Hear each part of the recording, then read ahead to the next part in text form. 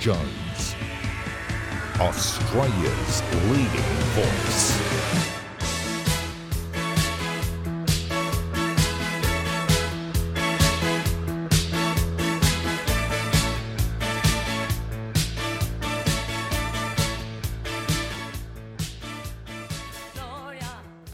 Good evening and thank you for being with us again. Look, I'm sure you'll agree with me that the need has never been greater for non-woke commentary, for common sense and for telling viewers what they otherwise wouldn't be told anywhere else. For example, last Friday, the Florida Surgeon General, one Dr. Joseph Ladapo, announced new guidelines regarding vaccines. Now, Dr. Ladapo is a physician whose primary interests include clinical trial interventions and reducing the population burden of cardiovascular disease. Pretty important, wouldn't you think? He is a professor at the University of Florida College of Medicine. He's a graduate from Harvard Medical School with a PhD in health policy. Now, the Florida Department of Health has conducted an analysis to evaluate vaccine safety. You won't hear about this on the woke media outlets, but the analysis found there was an 84% increase in the relative incidence of cardiac-related death among males 18 to 39 years of age within 28 days following mRNA vaccination. Now, the M, which you see is a small m, that's for messenger. This is a different type of vaccine that uses a molecule called mRNA. It's brand new, this stuff, rather than part of an actual bacteria or virus. mRNA, as I said, is new. Now, the Surgeon General and the Florida Department of Health found that with a high level of global immunity to COVID-19, the benefit of vaccination is likely outweighed by this abnormally high risk of cardiac-related death amongst men in this age group. Non-mRNA vaccines were not found to have increased the risk. So the State Surgeon General recommended against males 18 to 39 from receiving mRNA COVID-19 vaccines. Now, should we be told this? Following the announcement, Twitter blocked and then restored a post from the Florida Surgeon General that was prompting this analysis. Twitter stated in its post that blocked Professor Ladapo's tweet, I quote them, "Our current misleading information policies cover synthetic and manipulated media, COVID-19 and civic integrity," unquote. Don't you love the manipulated media? That must be media with whom Twitter don't agree. The non-woke stuff. Civic integrity. Who decides that? Anyway, Twitter restored the post on Sunday morning. But when are we going to allow the public, in consultation with their doctor, the individual, in consultation with his doctor, to decide what is the best approach to an individual's health problems? Shortly, I'll be speaking to Lord Jonathan Sumption, a brilliant scholar, world acclaimed, who'll talk about the invasion of authoritarian government into our lives in coronavirus. And here is social media via Twitter telling us that we shouldn't have access to the clinical research of a brilliant Florida academic. And no one is prepared to ask why this should be. Well, a massive race meeting on Saturday in Sydney, the Everest. It was launched last night on Sydney Harbour. It was spectacular, but also extravagant. And one wonders whether battling trainers and owners, in the bush in particular, think that racing money should be spent in this way. I mentioned last night about the gas crisis, and the Treasurer is making noises today about cutting prices. Well, why doesn't he talk to the West Australian Premier? If you had a gas reservation policy, you wouldn't have to worry about escalating prices. And Treasurer, where does the election promise sit now to cut our power bills by $275?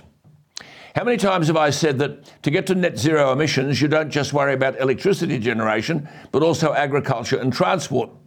When cows burp or break wind, carbon dioxide emits. If carbon dioxide is what all governments are worried about. Well, now the Ardern government in New Zealand, on the run, increasingly unpopular, is proposing taxing the greenhouse gases that farm animals make from burping, urinating and breaking wind. And Ardern is boasting that the farm levy would be a world first. The woman is kidding. As New Zealand farmers have said, the plan would, quote, rip the guts out of small town New Zealand. But I've got an interesting question. How do you measure the carbon dioxide emissions? when the cow burps or urinates or breaks wind? And who would be given the job? Well, it's not only politicians who write themselves suicide notes. What's happening at the Manly Rugby League Club in Sydney? They're not going to do better than Des Hasler, and two of their stars, Jake and Tom Trbojevic, requested a Des Hasler clause in their contract. It was rejected. But the Trbojevic boys are contracted until 2026.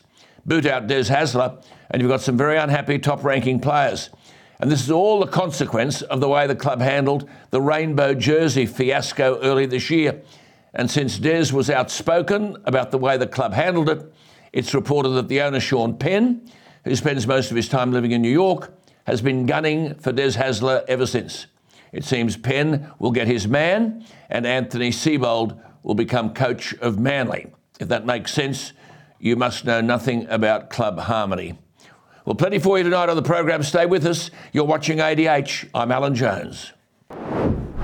Earlier today, survivors and relatives of the 202 people killed in the Bali bombings returned to Bali to mark the 20th anniversary of the terror attack.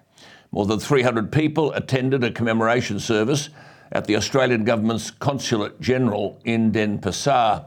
The Indonesian Foundation of Survivors and Indonesian Police's anti-terror squad released baby turtles and doves at a beach in Bali's Nusa Dua.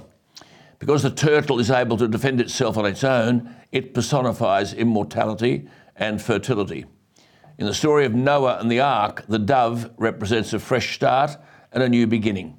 Candles have been lit at the site of the bombings tonight. How family members or friends can ever come to grips with this horror is beyond the comprehension of most of us. It was an horrific night 20 years ago. 3 bombs tore through Bali, killing 202 people and wounding hundreds more. 88 Australians were killed in the attack, the biggest Australian loss of life as a consequence of terrorism ever. Surely for the family of victims, the memory of what happened will haunt them forever, especially when the ideological inspiration for the bombings at Bali, Abu Bakar Bashir, now 82, was freed from prison last year after serving only 2/3 of his sentence. The bomb maker Umar Patek is set to be freed from prison in East Java after his 20-year sentence has been halved. Anthony Civilicic, who was 25 at the time when the explosion ripped through the bar of the Sari Club, partially burying him in burning rubble, suffered burns to 60% of his body, months in hospital, and had to learn to walk again. Unsurprisingly, Anthony Civilicic said of the likely release of the bomb maker, and I quote, "I think it's rubbing salt into the wounds. This guy built the bomb, which killed all these people, and he's only done 10 years of a 20-year sentence, so he's getting a discount," unquote. Well, the former federal police officer Frank Morgan has said, and he was one of the first responders, quote, "There are 88 Australian families that have been given a life sentence, and this guy walks out. He's got a big grin on his face. There's no contrition. There is no nothing." Anthony Civilicic said today of the bomb maker Patek, "As far as I'm concerned, this guy is a mass murderer and should be put away for the rest of his life," unquote. I read about Tom Singer, who was in year 11 at Marist College in Pagewood, Sydney. He went to Bali. It was his first overseas trip. He was a surfer and a lifesaver at Coogee. He was 17. A brave Hannabeth Luke, then 22, tried to save Tom, supporting the bloodied teenager as they stumbled out of the inferno. And that picture you can see went around the world. The photo is extraordinary. Tom died a month later, leaving another family to comprehend a senseless loss. Tom Singer's family joined other families early today at a memorial service at Coogee. But what awful memories of a beautiful son with shrapnel wounds and burns to his lungs and almost 2/3 of his body. Tom Singer hovered between life and death. After a month, death won. We are bad in this country at recalling history. We must remember the pain and sense of loss some of our fellow Australians suffered that night and learn from it. I think today of Craig Salvatore, who played for me at South Sydney. He also played rugby league for Australia. He was there with his wife Kathy and 2 children, Olivia, who was then 9, and Eliza, 6. Craig didn't go out that night. Kathy did with friends. Craig was woken at 3 a.m. and told there had been a terror attack. Later, he put his 2 daughters on a flight home to Sydney, who didn't understand. He told the children, quote, "We're still looking for mummy." 3 hours after putting the children on the plane, Craig found Kathy's body in a morgue, barely recognisable except for some jewellery, her body badly charred, her blonde hair blackened. 20 years ago today, there were 3 bombs: a backpack device carried by a suicide bomber, a large car bomb. Both of these detonated in or near nightclubs, but Paddy's Bar and the Sari Club were hardest hit. All the work of the militant Islamic group, Jemaah Islamiyah. The seeds of the attack were sown 10 months earlier at a secret meeting of JI operatives when Imam Samudra announced to the main agents of the plot the plan to bomb Bali. Argued Samudra, quote, "Bali was chosen because it was frequented by Americans and their associates," unquote.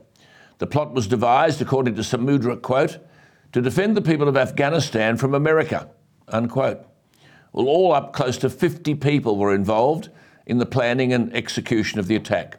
Most served sentences ranging from 6 years or less to 18 years.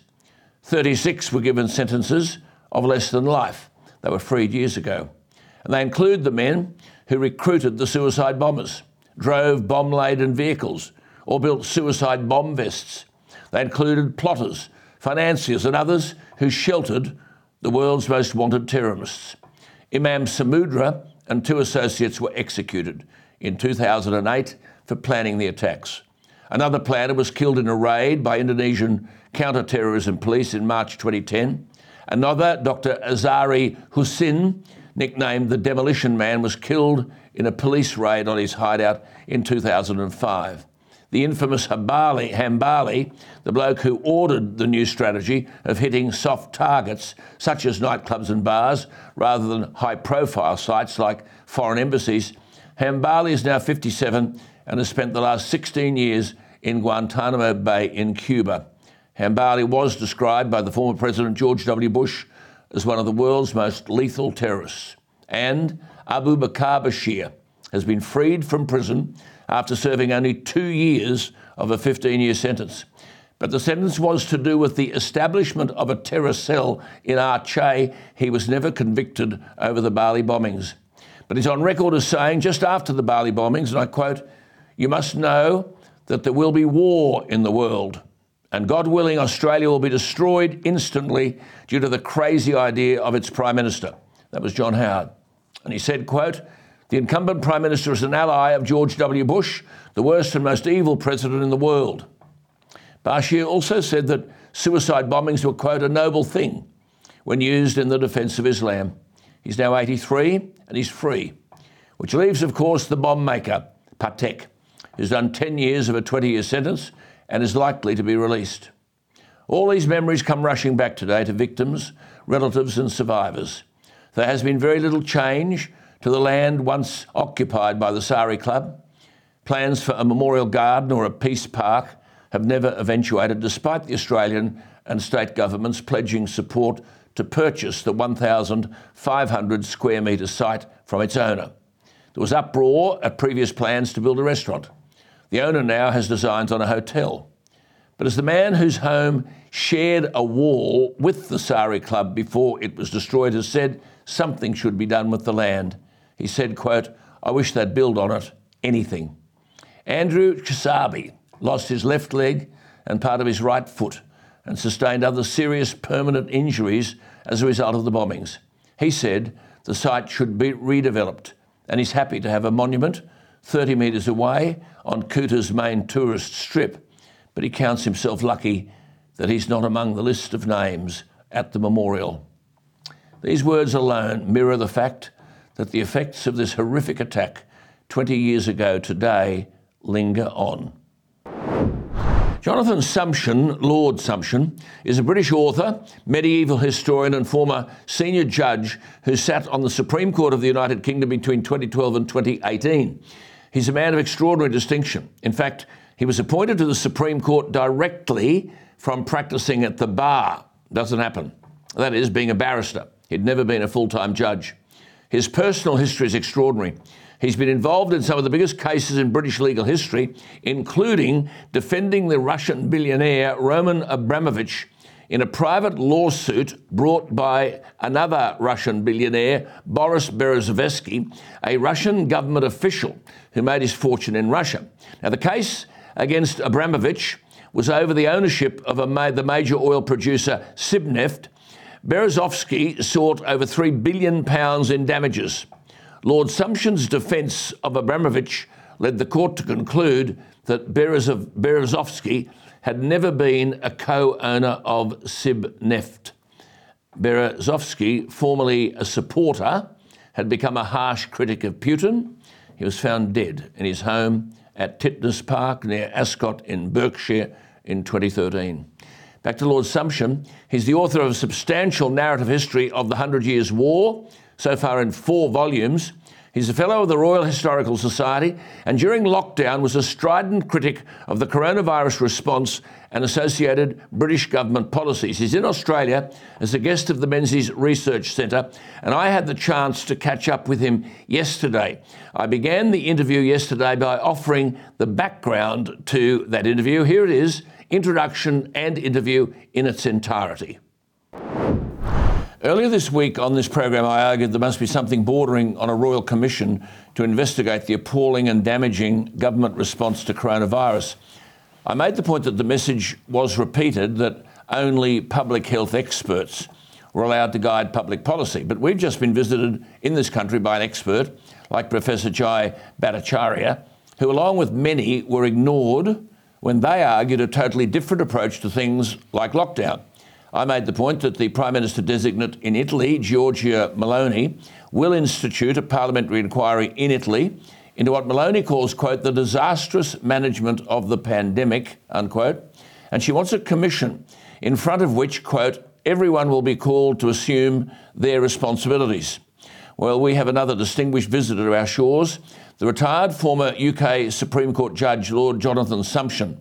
Lord Sumption was a Justice of the Supreme Court of the United Kingdom between 2012 and 2018. He delivered the BBC Wreath Lectures for 2019.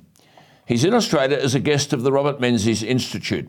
But he described last year the COVID lockdowns as, quote, the most significant interference in personal freedom in the history of Britain, unquote. He said, quote, the British state exercised coercive powers over its citizens on a scale never previously attempted, unquote. Now remember, this is a former judge of the Supreme Court in Britain. He said, quote, the government has deliberately stoked fear over coronavirus while behaving like an authoritarian regime, relying on police state tactics, unquote. And he said, quote, the ease in which people could be terrorised into surrendering basic freedoms, which are fundamental to your existence, came as a shock to me in March 2022. He said, I do not doubt the seriousness of the epidemic, but I believe the history will look back on the measures taken to contain it as a monument of collective hysteria. Well, Lord Sumption joins me. Jonathan Sumption, thank you for your time. Why is it that those politicians and so-called health experts telling government what they wanted to hear will seemingly escape without sanction while the public have suffered? Well, that depends on what the various inquiries that are in progress in many different countries, including the UK, come up with. But I think that people are now beginning to look back on the lockdown period as a period in which some very strange things happened to themselves and to the society in which they lived. You made the point at some length, which is worth repeating, and forgive me, but for the benefit of our viewers, Lord Sumption said this, and I quote, the real question is this serious enough to warrant putting most of our population to house imprisonment, wrecking our economy for an indefinite period, destroying businesses that honest and hard-working people have taken years to build up, saddling future generations with debt, depression, stress, heart attacks, suicides, and unbelievable distress inflicted on millions of people who are not especially vulnerable and will suffer only mild symptoms or none at all. So, he said, the real question is all this imprisonment and wrecking of the economy justified? Jonathan Sumption, that's precisely what happened here. What redress do people have? Legally, none. Politically, there should be a big backlash I don't know whether there will be. But I think that whatever you may think about the efficacy of lockdowns, and there are conflicting opinions about that, one thing is, I think, clear about most Western governments, certainly in Europe, and that is that nobody actually tried to even assess the consequences of a lockdown. They simply said, we think that this will be medically beneficial. That's a large question in itself. They never measured the benefits that they saw in the lockdown medically against the medical damage and the societal damage, the sheer economic, educational and social destructiveness of a policy which prevented human beings from doing what is actually essential to their humanity, namely engaging with each other. Wonderful, magnificent. You see here, Jonathan, government is indifferent to businesses going broke. You can't even get a debate. You can't get people to submit to any kind of interview. Family turmoil, suicide, children kept out of school, people in Melbourne, where you've been in particular, made to live like battery hens. You said that the COVID lockdowns were, quote, the most significant interference in personal freedom in the history of Britain. That ought to be enough to give some politicians with a conscience the capacity to revise and relook and analyse what went on and why it went on. Do you think we're going to get that? I can't answer that question for Australia, and I don't know what sort of inquiry will emerge in the United Kingdom.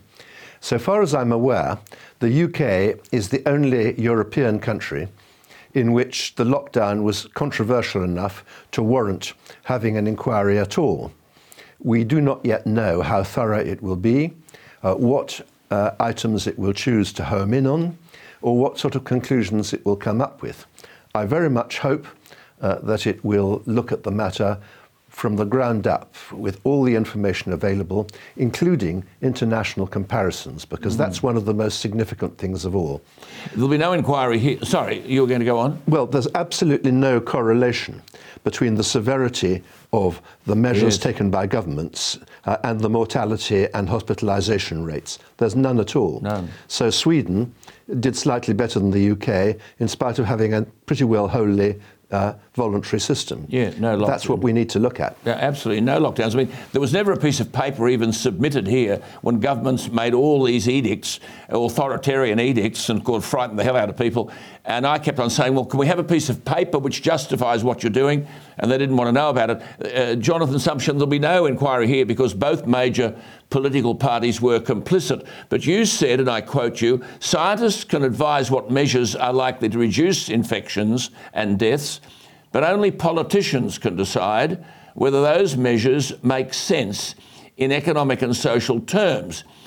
But, Jonathan, we had chief medical officers here becoming de facto governments. And there was never, as I said, a single sheet of paper provided which justified the dictatorial regimes that were being imposed. How does the person viewing you here tonight come to grips with that and remove the impotence that they feel? Well, the first thing you've got to do is to persuade politicians to behave like politicians. The first task of politics is to understand what the consequences of their decisions are likely to be, not just in medical terms, but in terms of its entire consequences. And the second task of politicians is to weigh up incommensurable factors. You've got to weigh up the alleged medical advantages of your policy against the social and economic and educational disadvantages. The problem really was nobody ever carried out that weighing up. In the UK, we had also scientific and medical officers who candidly said in evidence to our parliamentary committees, well, we realise that there are going to be serious collateral consequences, but it's not our job to factor those in. And they were right, it wasn't their job. But the problem really was it was no one else's job, or at least no one else who was prepared to do it. But Jonathan Sumption, no politician in office will admit that their decisions created what you've just called catastrophic side effects. You said, and I quote you, no one in government was grown up enough to confront the real issue. Does a low risk justify huge economic cost? Can you answer your own question? Well, my own view is not. But at least, other people will have a different answer to that question. But at least the question needs to be asked. And no politician was prepared to answer it. I mean, you said in relation to these lockdowns and restrictions, you said, like so many of the government's measures, it's been maintained simply in order to avoid admitting that it was a mistake. And you said that politicians, quote, are destroying our economy, our cultural life and our children's education in a fit of absent-mindedness. But the trouble for people watching you here, Jonathan Sumption, is they're thinking, God, I agree with all that, but they've got away with it.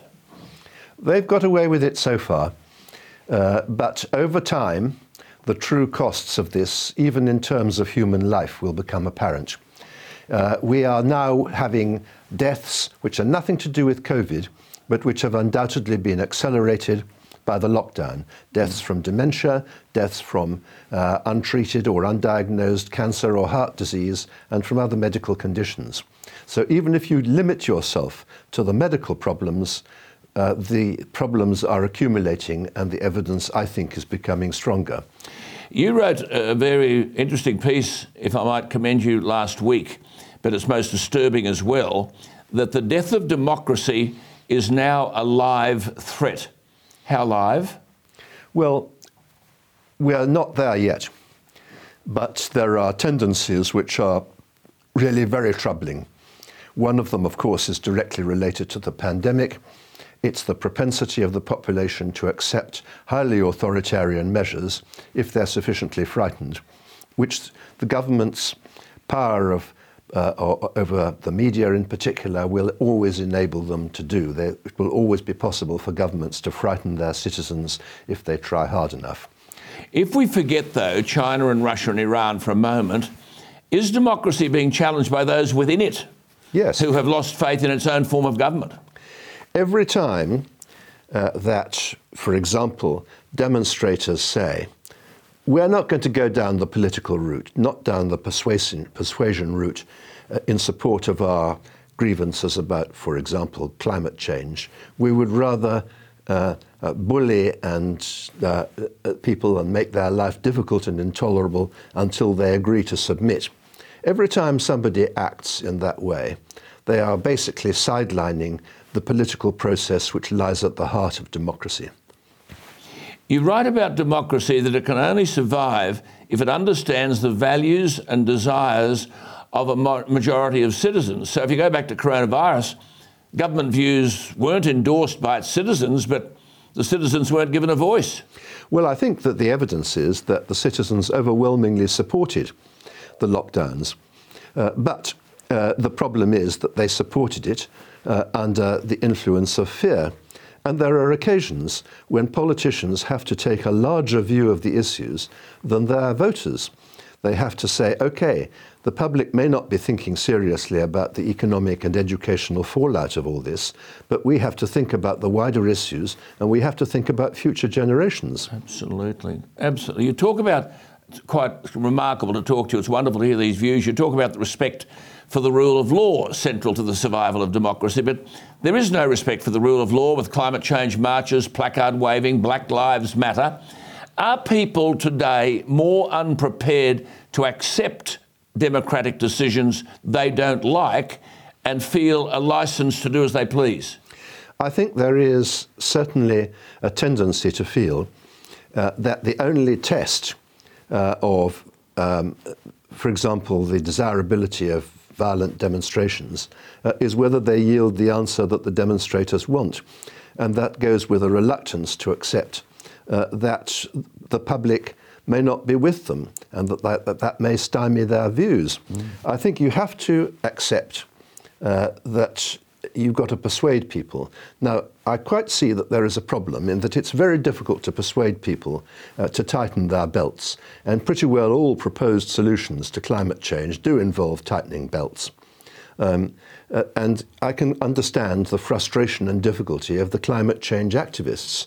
But, you know, if you have to choose between effective action against climate change and democracy, personally, I would choose democracy. And one reason I would do that is that although it means that we may have a slower and more difficult progress towards a solution, sooner or later there will be a solution. I think that in democracies it's likely to happen only when the disaster is too imminent to be ignored. Absolutely. But that will happen. Absolutely. In that splendid piece that you wrote, you cite John Adams, one of the founders of American democracy, warning, and I quote, "Democracy never lasts long. It soon wastes and exhausts itself. There never was a democracy yet that didn't commit suicide." Do democracies fail from within? Yes. And how do we prevent that? Democracies depend not just on having voting booths and periodical elections. They depend upon a culture of restraint, of tolerance of dissent, and a culture which says that it's more important to have a way of deciding issues that will be accepted on both sides than to decide the issues in a particular way. The big problem comes when people say, I care more about getting the, quote, right, unquote, answer to this question than I do about the way we get there. Yet the whole of politics, the whole of the Constitution, is designed to enable us, although we disagree radically on important issues, to live together in society without the systematic application of coercion. And if you abandon politics, you end up with coercion. One of the disturbing points that you made was you argued that democracies have always depended on economic optimism. When, say, the government of Australia runs up $1 trillion of debt, splashing money around, allegedly fighting coronavirus, and this generation and the next are left to pay it off, how can they be economically optimistic if that is a central component for the survival of democracy? Well, that's going to depend on a very large number of other factors that determine how prosperous we and our successors are. Government expenditure may be a negative factor, but it's not the only factor. It may be outweighed by the positives. But in general, I would say that a sense of optimism about the prospects of the future has underpinned support for democracy for most of history. Remember, democracy has quite a short history, about 2 centuries. And if you disappoint expectations, that's a really dangerous moment in the history of any society. Yes, I suppose one of the most disturbing things I thought in what you said, because I can see it playing out in the real world when you're talking about the survival of democracy. You wrote, once we start telling ourselves that it's more important to get our way, democratic decision-making is done for. Do you find that society, contemporary society, lacks the kind of discipline that is necessary for democracy to survive, where people start to demand that they must get their own way? I think that there's a strong element of that, and I think that it's a particularly strong idea among the young, who in many Western societies have been marginalised economically and politically. I think we need to address generational injustice, which is an important issue, certainly in the UK and possibly in Australia, because otherwise we're going to get more of this. Just finally, you ask at the end the rhetorical question in a way, will democracy resist these pressures in the next century? You're a very experienced scholar. What is your conclusion? Can democracy resist these pressures? I think probably not. And I think climate change may be the really critical problem, because climate change is an issue that can only be resolved internationally, but democracies are essentially national. Accountability of politicians is essentially national. There's no such thing as an international legislature. And that's where I see the biggest test for democracy coming in the next generation. So the answer is I'm not optimistic. Nor am I have to tell you. Look, thank you for joining us, Lord Sumption. Thank you for your extraordinary intellectual contribution to very important debates. I, for one, am always delighted to read what you have to say. I hope we can catch up again somewhere down the track, but thank you for making time available to us tonight. It's a pleasure. There he is, Lord Sumption. Those insights are extraordinarily revealing, aren't they? And I'm sure you would have enjoyed it.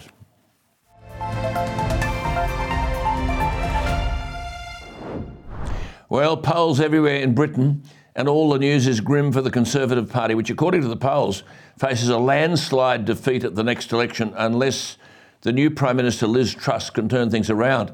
She's more unpopular than Boris Johnson at any time during his premiership. According to a YouGov poll, 14% of the public have a favourable impression of Liz Truss. 73% view her unfavourably. Her authority is being weakened after a tumultuous Conservative Party conference. beset by cabinet infighting. Nadine Dorries, very articulate, who was a prominent supporter of Liz Truss during the Tory leadership contest, said the Prime Minister had made some, quote, big mistakes in her first weeks in office, unquote, and didn't have a mandate for her radical agenda. One of the plainly stupid initiatives Liz Truss proposed was to curb increases to welfare benefits at a time when people are struggling to cope with the cost of living. Well, let's go to David Maddox, who has better insight into the crisis of the Conservative Party than anybody. He is, as you know, the political editor of Express Online. You can read him at express.co.uk. And David joins me. David, has anything improved for Liz Truss or the Conservative Party since the conference? The short answer to that, Alan, is no. In fact, they're going further behind in the polls. We have a weekly tracker poll, and they lost another 2 points the last time that came up at the end of last week. And, that sets them on to the worst result in their history. They're 22 points behind Labour. The party seems to be, the Conservative Party, that is, seems to be absolutely dead set on fighting each other and kind of killing off their electoral prospects. I noticed, actually, just before I came on air with you, Rishi Sunak has now reappeared. He was seen hugging the shadow Labour Chancellor, Rachel Reeve, at an event last night and having a friendly chat with her. His supporters are milling around Parliament today. We've got Prime Minister's questions coming up. Nobody seems to be supporting Liz Truss at all, not least of all people in her cabinet. It's all slightly crazy, actually. How did the speech go to the conference? She attacked, quote, the enemies of enterprise. She said Britain was too reluctant to do things differently and staked her premiership on developing the economy. Are they still saying in both Number 10 and the Cabinet that Liz Truss's future is problematical and that Ben Wallace, the Defence Secretary, is being lined up? Yes, this is true. They are. I think she's now got till Christmas. I mean, initially there was a point last week where people were giving her 10 days to sort it out, but the speech was good enough. It was about as good as she's ever delivered, which is not great because she's not a very good speech maker, but it was a good speech.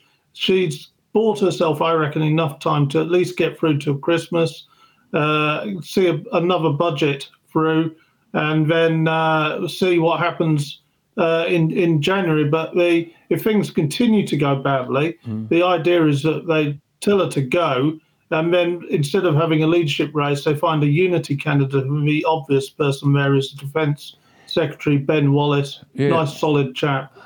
I thought what she was saying on energy policy at the conference had merit. Now, of course, the Greens are in a tiz because Jacob Rees-Mogg has been put in charge of the whole energy portfolio. I mean, what is happening there? I thought the energy initiatives were quite sound. No, I think that's her strongest card. I mean, there's nobody that disapproves of, well, firstly, the energy price cap she's brought in, which is going to cost us a fortune, but it's going to stop people from freezing to death this winter and stop companies from going out of business. So that's actually very welcome. And secondly, the idea that we are not just energy secure in terms of producing all our own energy, but actually have enough to sell to other countries afterwards. I mean, it's only the Green lobby and the net zero people who are screaming and shouting about this, but actually, it's the right way, and there's very little argument within our own party about it. The trouble. Yeah. I mean, the trouble is there are thousands of businesses across the UK buckling under rampant inflation and flagging consumer demand. Is there going to be a growing corporate casualty list? And then will Truss be blamed? I mean, factories across Europe and Britain have cut back production because of soaring energy prices, all of which you and I warned would happen. And everywhere soaring energy prices make production unprofitable. Will Liz Truss capping energy bills make any difference to this? I think so. I mean, just to kind of put it in household perspective rather than a business one, but it's worse businesses. We're looking now at about £2,500 a year for households as a result of the energy cap. if she hadn't done that, we were looking at least £6,000 a year per household, which is an astonishing amount. I mean, most people couldn't actually afford it. Yeah, well done. Well done, net zero. Multiplied for businesses, and that was well done to the renewables, eh? Oh, come on! I mean, that tide's gone out. Just coming back to that business closure point that I made, do you feel and do you know that there's a wave of business closures washing over the UK? You've got surging costs. You've got weakening customer demand, cafes, bakeries, breweries, bookstores, pubs, fish and chip shops closing their doors. I note that over 250,000 UK companies stopped trading in the first half of this year, 40% more than in the first 6 months of pre-pandemic 2019. How do you turn that around? It's difficult. I think she's turned it around in the energy side, but that, of course, is not the only problem with cost of living. There's a whole supply chain issue now around the world, which is bunging up prices everywhere. You can't even get, improvements done to your house without them being actually multiple what they were last year. And it's, and food as well. There's obviously no food price cap. And I would say that the average kind of food basket, if you like, is up 50% from what it was. And that's just from me going shopping, But it's there are all sorts of cost problems feeding through. I think actually her intervention has taken away the worst of it. I think we're probably okay. It's still going to be bad. Don't get me wrong, but it's not going to be a complete catastrophe. But it was, and of course, if that happened, it would have been over. The figures I've seen are frightening. I mean, France, which has reported numbers similar to those in the UK, reported 183,530 businesses. 183,530 businesses closed in the first 6 months of this year. It seems that the problems that are being chucked in Truss's basket are problems that people like Macron and others are experiencing as well.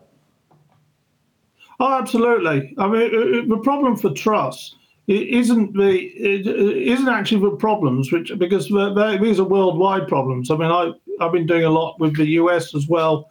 I just as you know, I was in Washington recently, and they've got exactly the same problems there as well. They've got rampant inflation and all the rest of it.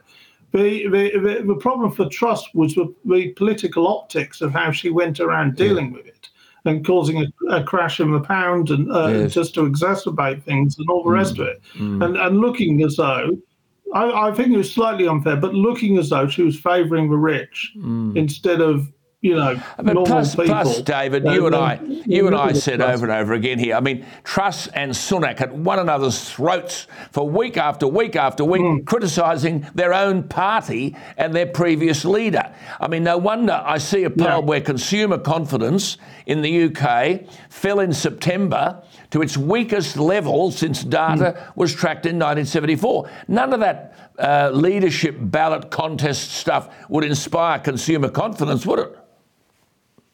No. In fact, they did a very good job of, for two people who had been intimately involved in it, of trashing the last 12 years of Conservative government. I mean, if you listen to them, in fact, Labour still are playing a video of all their comments about the various things from the last 12 years. And now you've got a poll. I read one of your polls that for the first time since 2008, which was the banking crash, Labour is more trusted to manage the economy than the Conservatives. And then the same poll revealed 56% of respondents demanded the Conservative Party go to the country and call an election. And you quote one MP saying, if Labor is seen as more economically competent than us, then it's curtains. That's our trump card. It is. And this is the thing. The Conservative Party's one thing, that they're never the most liked party. They never inspire love. But the one thing you should be able to rely on is that they'll look after your money properly. They won't do something stupid with the economy, and they'll try and keep taxes down, reasonably. But when they lose economic competence, and there's some historic precedents of this. 1992, John Major's government, he was Conservative Prime Minister, one of the worst actually, managed to crash the pound. He held on for 5 years by the skin of his teeth, but he never recovered after that. And he lost, even though the economy was in good shape 5 years later, nobody trusted them anymore on the economy, and Tony Blair became the Labour Prime Minister. But why on earth, why would 26% of the big number of Conservative voters want an immediate general election instead of fighting your way out of trouble? I mean, Labor leading the Tories by, I don't know, anywhere between 22 and 33%. And on the polling figures you have, Starmer would have a majority, if an election were called now, of 322 seats, and the Conservatives would only win 73. I mean, how dumb would it be going to the polls now? No, it'd be a lunacy. I mean, there's no way that Liz Truss is going to the polls. There's no way the Conservatives are going to the polls, because they would be putting themselves out of jobs. And probably putting themselves out of jobs for a generation if they hit that sort of low in the figures. Well, so Parliament returned this week. Did the Conservatives make any progress? Not a lot, no. In fact, today's a big day. We've got Prime Minister's questions today. Apparently, Liz Truss has now ordered a review of her mini budget, which shows that she's losing confidence in it.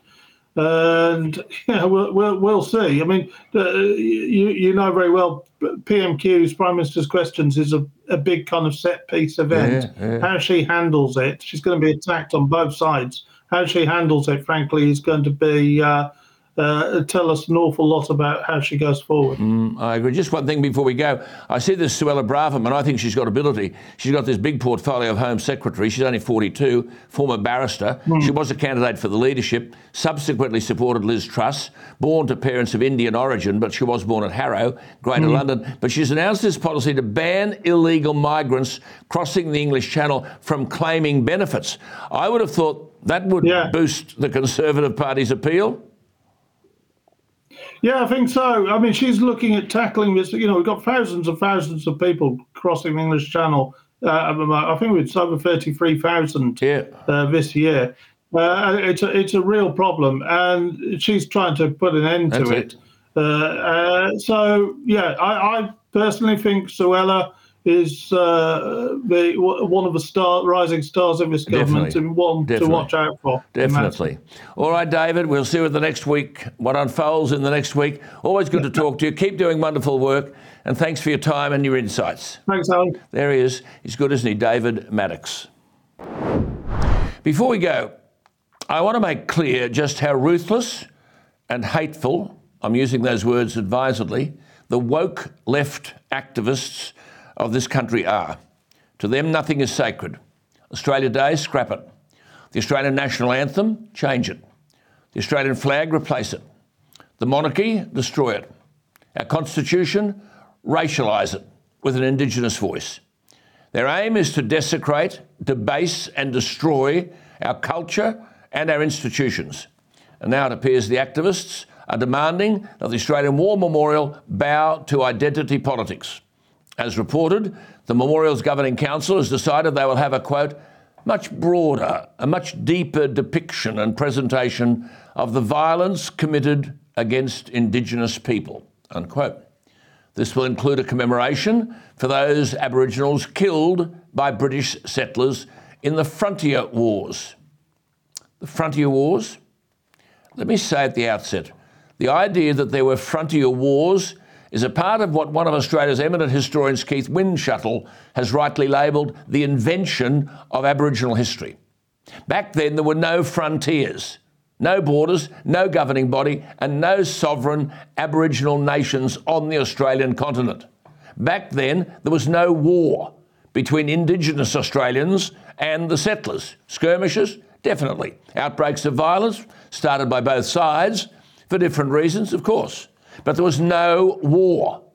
There was no national violence between Aboriginal nations and Australia, which wasn't even a nation at the time. By the way, when skirmishes did break out, both Aborigines and settlers were killed. Here's an interesting one. The father of the man who introduced AFL, Horatio Willis, was bludgeoned to death by 50 members of an Indigenous tribe in central Queensland 160 years ago, along with 18 other men, women, children and babies. I bet Horatio's story won't be told at the War Memorial's Frontier War commemoration. Then there's the clear declaration from Australia's founding father, the first Governor of New South Wales, Arthur Phillip, that, quote, any man who takes the life of a native will be put on his trial the same as if he had killed one of the garrison, unquote. Phillip's declaration came after King George III ordered him to, quote, endeavour by every possible means to open an intercourse with the natives and to conciliate their affections, enjoining all subjects to live in amity and kindness with them, unquote. This was followed on by Governor Quarry, who established a native institution for Aboriginal children. He settled Aboriginal adults on a farm at George's Head. He gave them seed and tools. He built huts and boats for others at Elizabeth Bay, and he hosted an annual feast for all the Aborigines of the Sydney region. Doesn't sound like war, does it? That's because it wasn't. Dear me. That's all from me tonight, Frontier Wars. Good God. That's all from me tonight. Thank you for your company. Our friends coming up next. I'll see you tomorrow night at 8 o'clock. You are watching ADH. I'm Alan Jones. Good night.